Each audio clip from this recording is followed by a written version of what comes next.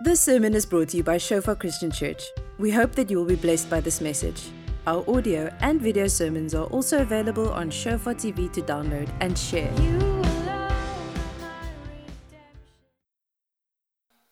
We are finishing a series on God's burden bearers. We also have a communion that we're going to take outside after the service, and just really trust the Lord that we'll all be able to enter into the rest of the Lord. And that's what we've been speaking about. I have a statement here. It says, we will never change the world by going to church. We will only change the world by being the church. Okay? A lot of times we say, I'm going to go to church on Sunday, but that's not biblical. We are the church. And we're just celebrating on Sunday what God has done through the week. We're celebrating fellowship and community. And so for the past couple of weeks, our main theme scripture was this in Matthew 11, where Jesus invites everyone to come to me, all who labor and are heavy laden, and I will give you rest. Take my yoke upon you and learn from me, for I am gentle and lowly in heart, and you will find rest for your souls. For my yoke is easy and my burden is light. It amazes me that God, Almighty, Sovereign, that doesn't need anything, would humble himself to such a place where he says, I want to work with you to see my kingdom come. Whoa. But here the invitation is, and it starts with come. He says, come bring the burdens that the world has, and I want to exchange it for another burden. It's called the calling, the will of God, the yoke of God. And so we sometimes as Christians or people in a Christian nation, a lot of people profess they're Christian, but it doesn't mean they have a relationship with Jesus and with the Father, an intimate relationship. And they come to exchange, and they come to bring their burdens to the Lord. And when there's no rain, then we have a prayer meeting for rain. And when we're in worries or need, then we come to God. And so God is always gentle, he's humble, and he will exchange those burdens. But there's something deeper in God's heart, is God wants to give you his burden. But he says it's not a burden like the world that weighs you down. It's actually a burden. Once you enter into that burden, you take up that burden, you'll enter into his rest. And he says, my yoke is easy, my burden is light. Wow, He says it's like yoking together with God. It's like coming together with God. It's like a amazing place. And he says, I will give you rest when you get there. It's like you've been made for this. And a lot of Christians today, they are depressed, anxious, just so much weight, so much cares of the world. It's simply because they don't know the will of God for their lives. But you will be so unfulfilled. There's just so much more to do what God wants you to do. And so in these 4 weeks, we having like lots of camps, and it was the young adults camp, and last night the first student camp started, and it was just so amazing. We were talking yesterday morning about agreement and forgiveness, some of the things I'll be sharing this morning, and you could see people just unburdening themselves. And so last night, when once people just repented and was forgiven and just exchanged those burdens, it was just the most amazing time where we just had worship for lying on the floor and just worshiping the Lord, for a long time. And you could just see people stand up in the righteousness of Jesus. And that's God's invitation, that there's a place for you in the kingdom of God. And he says, come, I want to yoke together. And so we've been talking about a lot of different people. And so over the past couple of weeks, we spoke about Amos. In the evening, we spoke about Nehemiah, then Joshua, and then last Sunday night about Daniel. And this morning, we're going to look a bit at a command that Jesus gave the disciples. And then tonight, we're going to finish off with Peter, loudmouth Peter, okay? All people that were very different, but they had different callings, different burdens that they would carry. Amos would come and bring Israel back because it was a time of prosperity, and he just said, bring your hearts back to the Lord. Nehemiah had a burden to restore the walls around Jerusalem. Joshua had a burden to lead the people into the promised land. Daniel had a burden to just tell people, don't compromise, stand strong. That's our theme for the year, is stand strong. Those who stand strong will do great and mighty exploits. Those who know their God will stand strong and do great and mighty exploits. And this morning we're going to talk about this group of fishermen, the disciples. They also received a burden, but it was a yoking together, with God. And it's the yoking of the Holy Spirit. because they wanted to yoke with him for the kingdom of God. And so a lot of people say, hey, what's the will of God? It's just simply it's to see his kingdom come and to glorify God. Sometimes I used to bug God and say, Lord, give me the 40 different things I need to know so that I can be more obedient. But it's simply glorify God through everything you do and see his kingdom come and go and make disciples. Whoa, it is actually, there's so much of God's revealed will already in Scripture that you actually don't need to pray about. A guy came to me a couple of years ago and he says I really need to pray about whether I should get baptized. I say, you don't need to pray about whether you should get baptized or not. Just the Scripture says, get yourself baptized. Oh, is that hard? No, it's a command. Jesus said it, so you don't need to pray about something that is in Scripture. I mean, ooh, now people think whoa. But just read the Bible. It's as simple as that, Is that harsh? No, it's Scripture, So some people pray for 10 years, And I realize sometimes there's circumstances and you have to position yourself, but hey, just do Scripture and it will work. Do God's command. There's some stuff. He says, love one another. It doesn't say think about or pray about loving one another. He says, hey, love one another. Forgive one another. It's many times in a command form. But these days, the church has changed the 10 commandments to the 10 suggestions. Do you like my shirt? Okay, this is the closest I'm going to get to prosperity gospel. There's even gold in there. Did you see? It's an Indonesian shirt. It's getting worse every week, I know. But so, I just have to fulfill the promises. But there's gold in here. It shines when the light, you should see it in the evening. But don't worry, I'm not preaching Nigerian prosperity or anything like that. Okay, so let's get into the scripture for this morning, Matthew 18. So the most powerful tool that God has given us here on the earth as believers together or in your marriage is the power of agreement. And the devil will work in every way to get you distracted, to get you to have a hardened heart, to have unforgiveness in your life, because he robs us then of walking together with somebody. Amos said it, how can two walk together unless they agreed?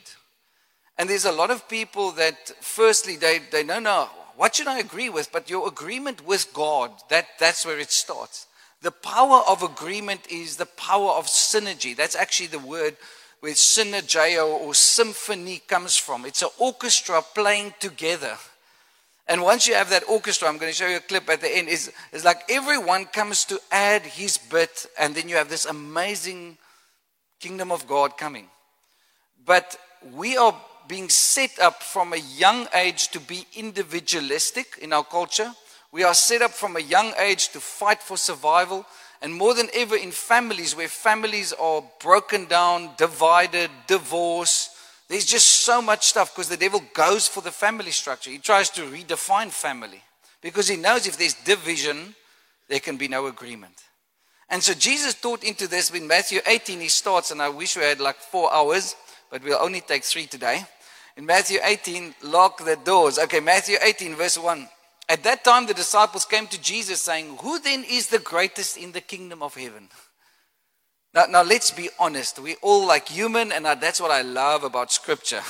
Scripture tells us what happened. Scripture did not picture this, the amazing 12 that walked on cloud 9 every morning. And, they drank tea with 7 angels, some with 20. Then they went, These were just ordinary fishermen that had no front teeth, and they were just well, what is in it for me, I don't know. What is in it for me, I don't know, We once went to the super tube there in, what was that, Godini, and there was this Tannie that went down the super tube, and then when she went down, she just came into the super tube, all her false teeth went out, and then when she got out of the water, she said, where's my tongue, where's my teeth, and all the kids just started to laugh. It was one of the embarrassing moments because they had to stop the whole super tube to get the teeth out of the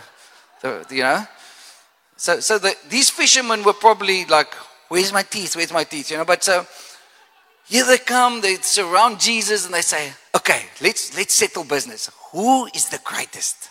Who's going to sit on your left hand? Who's going to sit on your right hand? Let's rumble these Romans, let's just get them down and we're going to, And then Jesus begins to tell them a couple of things. because they missed the whole point. It wasn't about greatness. It wasn't about you shining and that one shining more and a competition. So he begins with a story and he says, then Jesus called a little child to set him in the midst of them and said, assuredly I say to you, unless you are converted and become as little children, you'll by no means enter the kingdom of heaven. He says, let's start with the beginning. You need to be born again. And once you're born again, you need to become like children.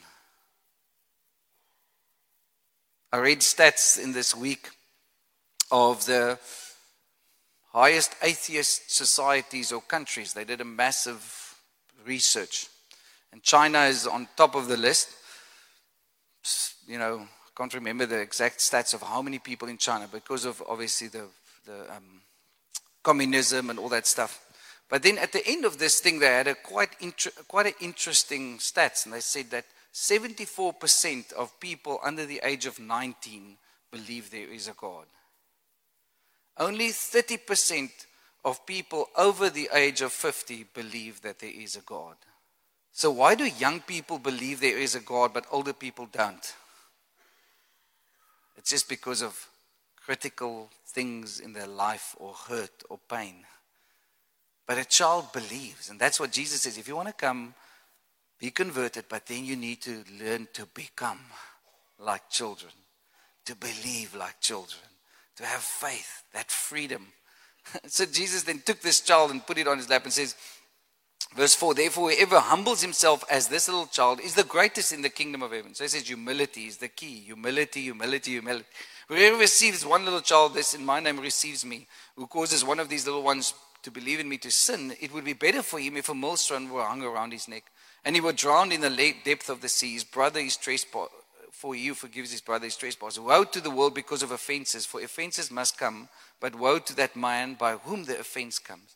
So he talks about being born again, then he talks about humility, and then he talks about this big issue of offense. Now, if you want to move to agreement, because that's what Jesus wanted these disciples. Now, Jesus was not a chauvinist because he just chose a group of 12 men, but he knew that if he could impart, if he could plant something, if he could teach them, to come to that place of agreement, the world will change forever because of the gospel. And that's why he would teach them on these things. They missed it completely most of the times. But eventually when the Holy Spirit came, the Holy Spirit could breathe on those seeds that were planted in their hearts. And so he talks about, hey, you must be born again. You can't, it's like sleeping in a garage does not make you a car. Coming to church does not make you a Christian. You have to be born again and you have to become like children. There's an attitude of I want to learn, I want to grow, I want to humble myself. But then he says, hey, when you're in this process, beware of offending others and especially young believers. There's a lot of things and hurt or stuff you can work through and learn a lot of stuff, but don't cause offense to others. So a guy asked me the other week, I just go to the pubs, because I don't drink that much, when I stand in the pubs. I say, I don't have anything against wine. I don't have anything against that stuff. But hey, if you want to be a Christian, why do you cause others to stumble? Jesus says it's better that a millstone is hung around your neck. Because that guy in that pub doesn't know how many beers you have. Imagine I'm standing here in the foyer on a Sunday morning drinking a beer. Oh, but it's non-alcoholic. See, I want to live a different life. I want to live a standard to glorify Jesus through everything I do. And that's why he says, beware that you don't cause any offense. And then he goes on, if your hand or your foot causes you to sin, cut it off and cast it from you. It is better for you to enter into life, lame or maimed, rather than having 2 hands or 2 feet, to be cast into the everlasting fire. And if your eye causes you to sin, pluck it out and cast it from you. It is better for you to enter into life with 1 eye, rather than having 2 eyes, to be cast into hellfire. Take heed that you do not despise one of these little ones. For I say to you that in heaven, the angels always see the face of my Father who is in heaven. For the Son of Man has come to save that which was lost. What do you think? If a man has 100 sheep and one of them goes astray, does he not have the 99 and go to the mountains to seek the one that is straying? And if he should find it, assuredly, I say to you, he rejoiced more over that sheep than over the 99 that did not go astray. So he begins to talk about, because we're moving to this place of he's teaching them in Matthew 18, how do we come to the place of agreement? The most powerful tool we have. He says, well, you're not going to have that if there's not an atmosphere of accountability and compassion. You know, a lot of people are very passionate. And I love what Reinhard Bonke says. He says, passion without compassion breeds fanaticism. Passion without compassion breeds fanaticism. Then we're just radical. Because there's a lot of radical people in the world. But if it's not out of a place of compassion, we'll miss God. And that's why love creates a trust environment. But you cannot have love and a trust relationship and an environment if there is not accountability. And this is where most people want to walk away. I want to have an individual life and I don't want to be accountable to anybody else. Well, not to God first, but especially not to other people. So we grow up isolated.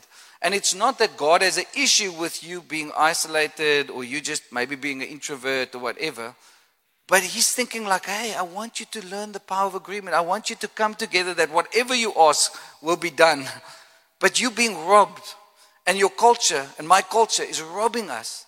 You know, and that's why, do you know the fastest growing church in the world today is in Asia and the Middle East and Africa, up Middle Africa. And the only reason for that is because they live in community. The West, the church is declining because we're individualistic in our pursuit of God. We many times have a Western Jesus. And then we're just based on the natural. Provide for me, prosper me, help me. I pray for you when I need you. But for the rest, Sunday I'll take you out, you know.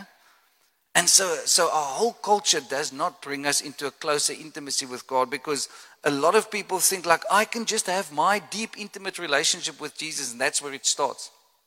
But Jesus taught them, it's connected. It's connected. Love the Lord your God, then love your neighbor as you love yourself. Love your neighbor. Love your neighbor. You know, so God has called us to this place of community and accountability. And accountability is not nice, because it means you and I have to walk in the light. And I want to encourage everyone, you must have at least one other person that you can be accountable to. Somebody that you can be open with, that knows your life, knows your shortcomings, and they can look you at a mile and say, hey, stop. Self-pity is not from the Lord. You're throwing a tantrum again. Now I do throw tantrums sometimes, but my wife was in the army, so I don't get away with it around her. She just says, get up, that's just a flu. And I thought, Armageddon is coming, I'm dying, you know. But just a tip for all the single people, if the guy has flu, he's almost dead, okay? But that's why he doesn't bring children into the world, okay? Because ladies' pain threshold is much more. Okay, some of the married ladies just looked at their men and say, okay. So, but in any case, let's just move right along. So God wants us to move in a place of accountability and compassion. Yeah, because that compassion brings a freedom. That compassion is like, wow, it is a trust relationship with real compassion. But when you cannot have compassion without accountability. Because if I really love you, we're going to walk together in the truth. And this is what Jesus would, sometimes with his disciples, they would have these meetings and then he would sort this one out right in front of all the rest. And then he would be truthful and say, no, get behind me, Peter, get behind me, Satan, you know. There was a lot of confrontation. Now, how many of you are not good at confrontation? I'm not good at confrontation. I want to pray the situation away, and then the elephant grows, and then the elephant multiplies, and it just grows more and more, you know. But I'm learning these days is like, hey, if you really love somebody, speak the truth in love. Speak the truth in love. Don't just love. Speak the truth in love. Why? Because you're fighting for agreement. You want to get to what Jesus promised you. And especially in your marriage. The devil wants you to always question somebody's motive. He wants to question that person's heart. Wants you to move in a place where you're just like, no, you know. But that's not true. So let's go on with that scripture. My computer just went like all over the place and started to say like install the next Windows. I don't know where that came from, but hallelujah. It's the angels working while we're busy. Okay, so verse 12, what do you think if a man has 100 sheep? Okay, so we read that. Let's just go on. Are you all still with me? Okay, sorry you can't have the shirt, okay? It's from Indonesia. So I'm just putting it out there because some people are looking at my shirt if you want it, but you can't have it.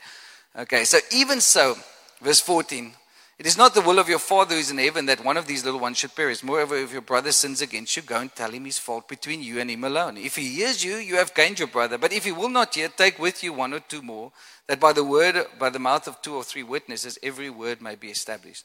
And if he refuses to hear them, tell it to the church. But if he refuses even to hear the church, let him be to you like a heathen and a tax collector. Assuredly, I say to you, whatever you bind on earth will be bound in heaven, and whatever you loose on earth will be loosed in heaven. Again, I say to you that if 2 of you agree on earth concerning anything that they ask, it will be done for them by my Father. For where 2 or 3 are gathered together in my name, I'm there in the midst of them. So Jesus is setting the stage for agreement and what God wants you to walk in. He's coming to that place where you are sure it's not just about you and your little will with God and you trying to be a nice Christian, but when the church can come into agreement to God's purposes for this town, it will happen. All God is looking for agreement. But sometimes, I don't know if you've been in an intercession prayer meeting and then this one prays like this, then that one prays like, everyone just like prays all over the place, you know. And you realize like, no, we're not agreeing because everyone's contribution is, they think their contribution is it. Or sometimes people just withdraw. They don't bring your contribution because they get intimidated by other people. And this is what the series is about, is so that you can yoke together. First agree with Jesus concerning that yoke, but then he's calling us as the believers in this town to yoke together with him. And he says, whenever 2 or 3 are gathered in my name, I am there in the midst of you. Wow, what a promise. God's presence in the midst of us. And then we learn to agree, because prayer is simply hearing God's voice, hearing what he's saying, and then agreeing with what he's saying. Prayer is not our contribution that we just bring to God and say, oh, let's stir God because God is really at sleep, you know. God is really actually not awake. Prayer is agreement with what heaven says, agreement with his word. And that's what I love about, you know, some of these songs that we sing. It's scripture that we sing. You know, a lot of the new songs, you know, you've probably noticed that we changed all the songs. We've taken out all the I and the me's because it's not biblical to sing like that. We're singing us, even if it doesn't rhyme, you know. Us and we, because that's what Jesus taught, our Father. He didn't say my Father. And we're robbed from that because many times in the West we have a humanistic gospel. It's just my relationship with Jesus. And that's where it starts. Be connected in the vine. Be intimate with him. Know God in your personal time.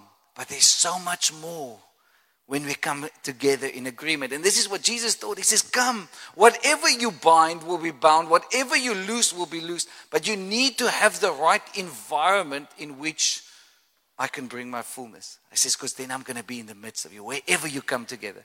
So is it just on a Sunday morning when we come together? No. It's when you sit around the lunch table and a dinner table. You've come together in his name.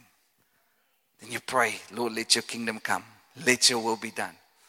You see, because we become so religious, even as charismatic Christians, because we pray this prayer, and I've said it over the past couple of weeks. If there's one thing you remember this. Don't pray, Lord, please be with us. Say, Lord, I thank you that you are with me. Because my body is a temple of the Holy Spirit. So wherever I go, the Holy Spirit is with me.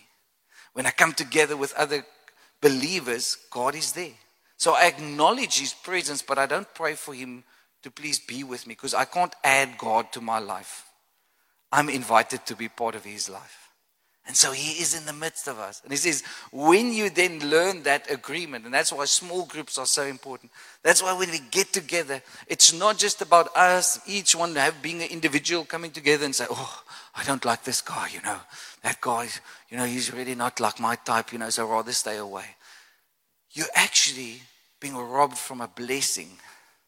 That's what I love about the church. You know, there's about 10 different countries, people from 10 different countries and different races and different cultures.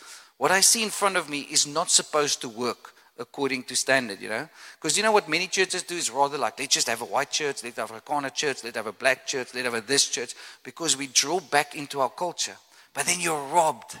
You're robbed from the power of agreement. Because if you just operate in the flesh with Jesus, your relationship with him will always be fleshly. But we are natural, flesh, we are soul, and we are spirit.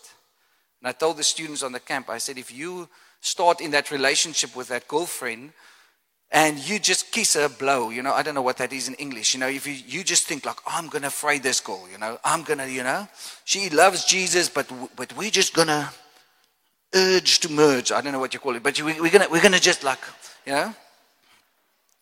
And so she loves Jesus, she's really connected to Jesus, but you know what?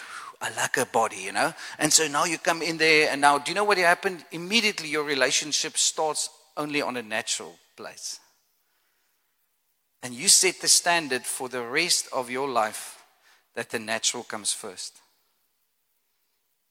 But withhold the natural and see how you grow by getting to know that person for who they really are. And sure, then there's the spiritual. When God comes into the relationship, that's really because we are body, soul, and spirit.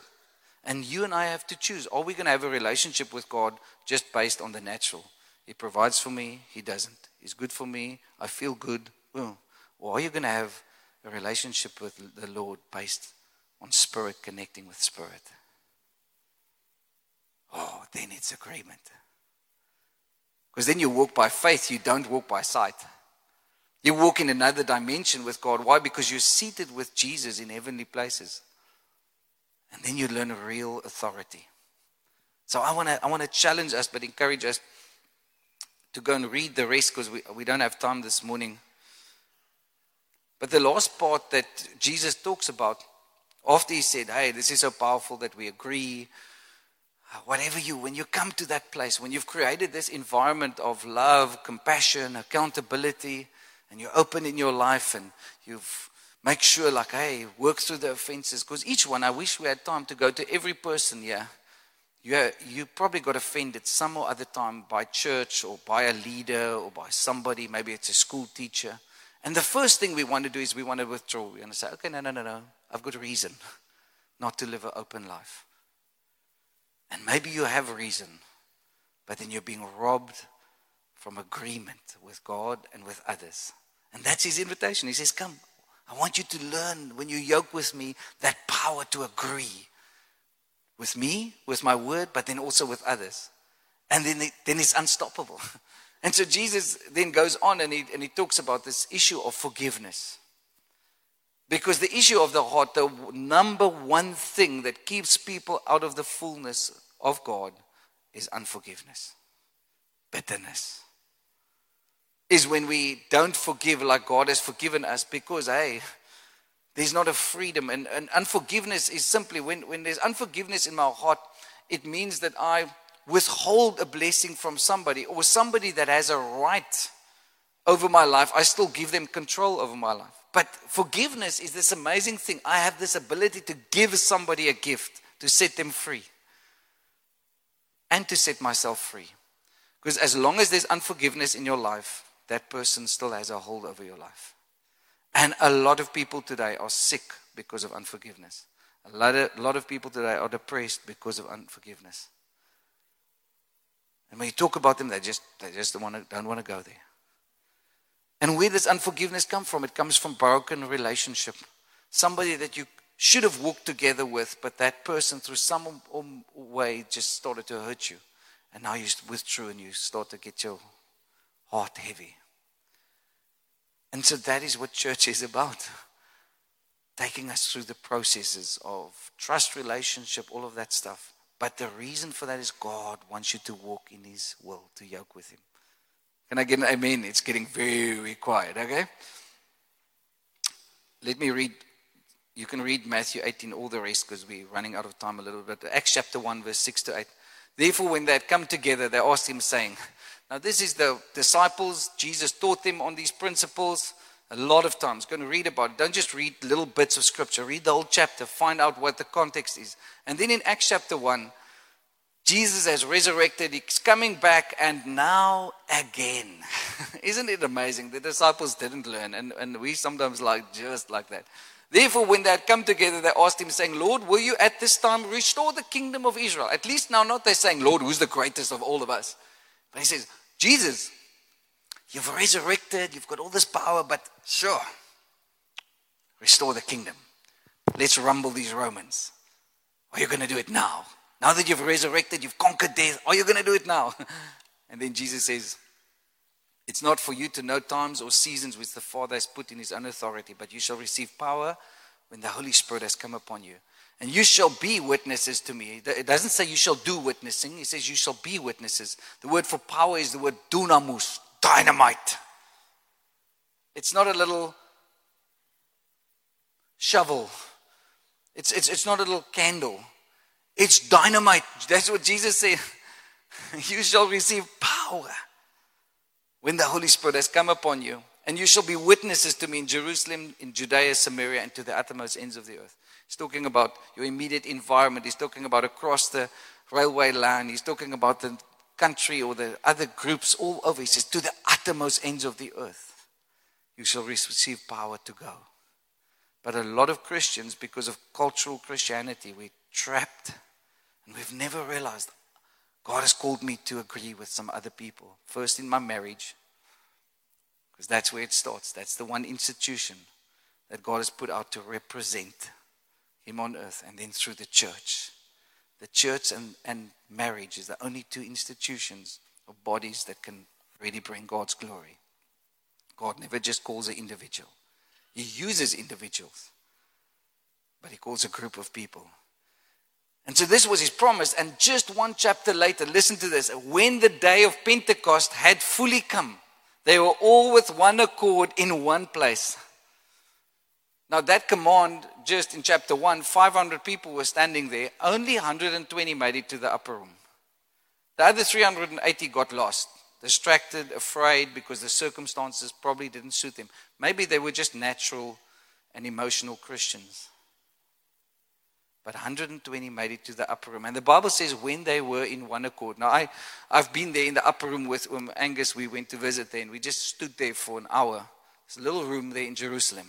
You can ask Donnie. They've gone there many times. Donnie, sorry. It's a little room. I imagine 120 people staying there for a lot of days. It was not comfortable. No. Issues came to the front. You know? They were afraid. The doors were locked. When Jesus appeared, the doors were locked. They were afraid. It wasn't like a comfortable, hey, let's drink pineapple drinks here in the upper room and wait till Jesus comes, you know. Oh, no. It's not cappuccinos anymore. It's cortados, you know, because the cortado has a more froth in the bubbles than the bubbles in the froth. You know, I don't know that people, it's like, but so they were in one accord, in one place. And suddenly, there came a sound from heaven. God wants to send a sound from heaven over a group of believers that are in one accord, in one place. They weren't in 50 different places. They were in one place. As of a rushing mighty wind, and it filled the whole house where they were sitting. And then there appeared to them divided tongues as of fire, and one sat upon each one of them. God has got a lot of respect for our individuality because we're all different. There wasn't just one tongue that sat on all of them. There was a tongue for every person. But they had to be in one place. They had to be in one accord. And there's yet, in the last 100 years, a group of people that has been prospered by God to actually realize, like, sure, the reason why God has prospered us, especially in the West, is so that we can come to one accord. But most revivals so far just came out of pressure and fear and persecution. Because God is not the problem, we are. But there's yet a group of people that says, Jesus, we want it the biblical way, amen? And so I want to encourage you to think of what are those distractions, what are those environments, maybe it's unforgiveness in your life, maybe it's stuff in your life that's keeping you from agreeing with the will of God on your life, keeping you from yoking together with Him. And that's the invitation. And I know it's like, this is not so comfortable, I don't like, but get rid of everything that is causing division. And that's why Paul later wrote so intensely, he says, look here, if you go to confront somebody, we saw it in that scripture as well, just kick the guy out of church, he says. Because the power of divisiveness, of division, He says, Paul wrote about it later and says, don't even eat with that guy. Because we underestimate the power of division. I'm not saying we're going to do that, okay, you at the back there, get out, But even as church, we're so afraid to talk about church discipline and confrontation and accountability because unfortunately the world has crept into the church. Individualism has crept into the church. And so the question is just start somewhere in your life. Start just opening up a little bit more. Just take one step. I want to show you a video that we show at Encounter 2. Some of you have seen this. But the beauty when people come together to bring their gift and say, we're going to make a symphony. Okay? Have you got that? Let's go, Christoph. But isn't it a beautiful picture of each one bringing their melody? What I love about the scripture in Acts is there's a sound from heaven. And I want to say there's a sound from heaven that God wants to release over His church. There's a sound from heaven that will astound the world when we come together. But it's not 100 individuals making a symphony.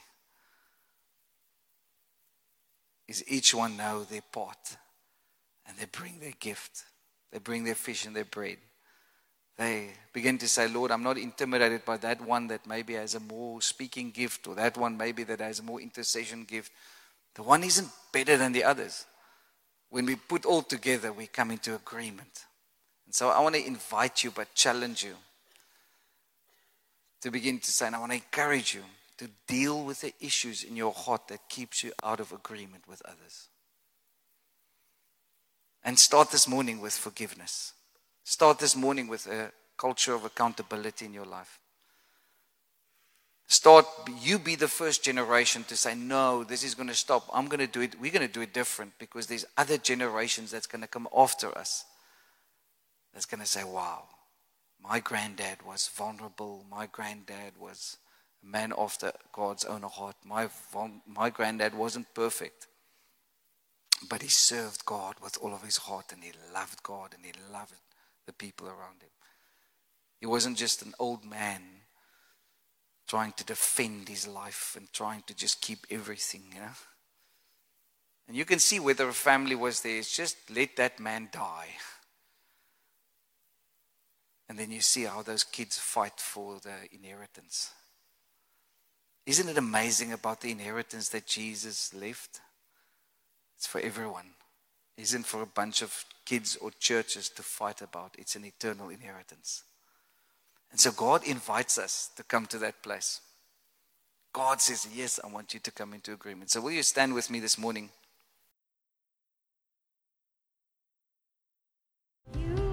Thank you for listening. Remember that our sermon audio and videos are also available on Shofar TV. Go to www.shofaronline.tv to download and share.